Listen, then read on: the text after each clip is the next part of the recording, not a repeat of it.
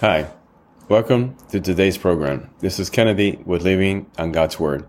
Today we're going to be reading Psalm chapter 78 from the Jesus Bible, NIV edition. Review key takeaways and end our session with a prayer.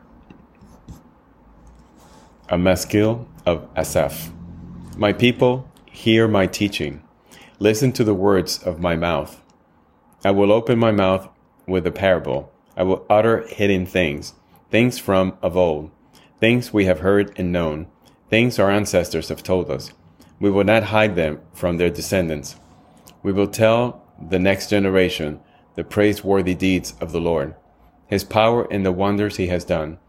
He decreed statutes for Jacob and established the law in Israel, which he commanded our ancestors to teach their children, so the next generation would know them, even the children yet to be born, and they in turn would tell their children. Then they would put their trust in God and would not forget his deeds, but would keep his commands. They would not be like their ancestors, a stubborn and rebellious generation, whose hearts were not loyal to God, whose spirits were not faithful to him.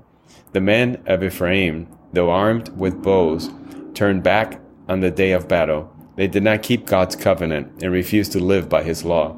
They forgot what he had done, the wonders he had shown them. He did miracles in the sight of their ancestors, and in the land of Egypt, in the region of Zoan. He divided the sea and led them through. He made the water stand up like a wall. He guided them with a cloud by the day and with light from the fire all night. He split the rocks in the wilderness and gave them water as abundant as the seas. He brought streams out of a rocky crag and made water flow down like rivers. But they continued to sin against him, rebelling in the wilderness against the Most High. They willfully put God to the test by demanding the food they craved. They spoke against God. They said, "Can God really spread a table in the wilderness?" True, he struck the rock, and water gushed out. Streams flowed abundantly, but can he also give us bread? Can he supply meat for his people? When the Lord heard them, he was furious.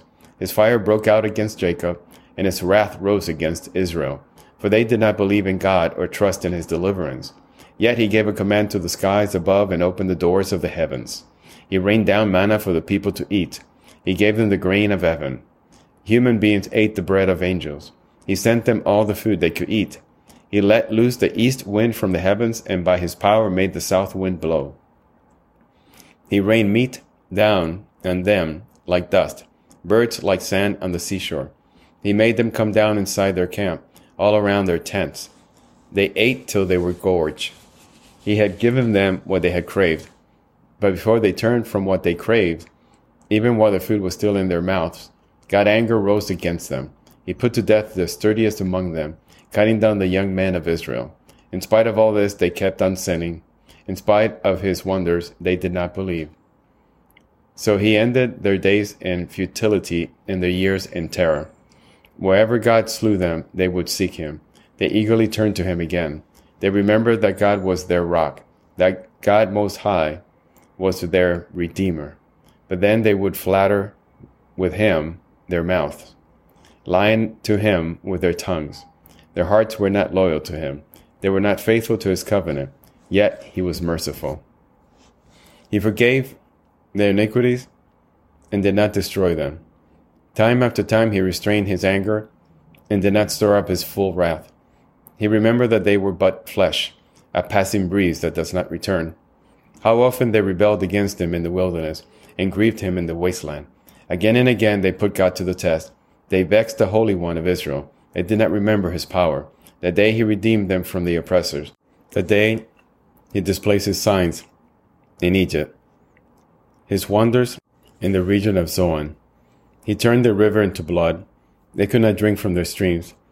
He sent swarms of flies that devoured them, and frogs that devastated them. He gave their crops to the grasshopper, their produce to the locust. He destroyed their vines with hail, and their sycamore figs with sleet.